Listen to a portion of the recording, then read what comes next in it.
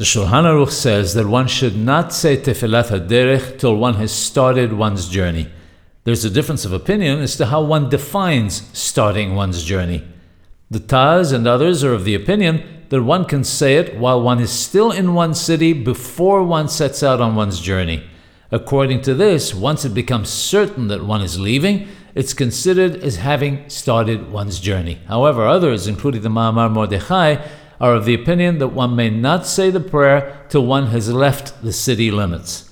Since there's a difference of opinion about this, and since as long as one has not left the city, one may change one's mind about traveling, the Kaf HaHaim states that one should not recite the prayer till one has left the city limits.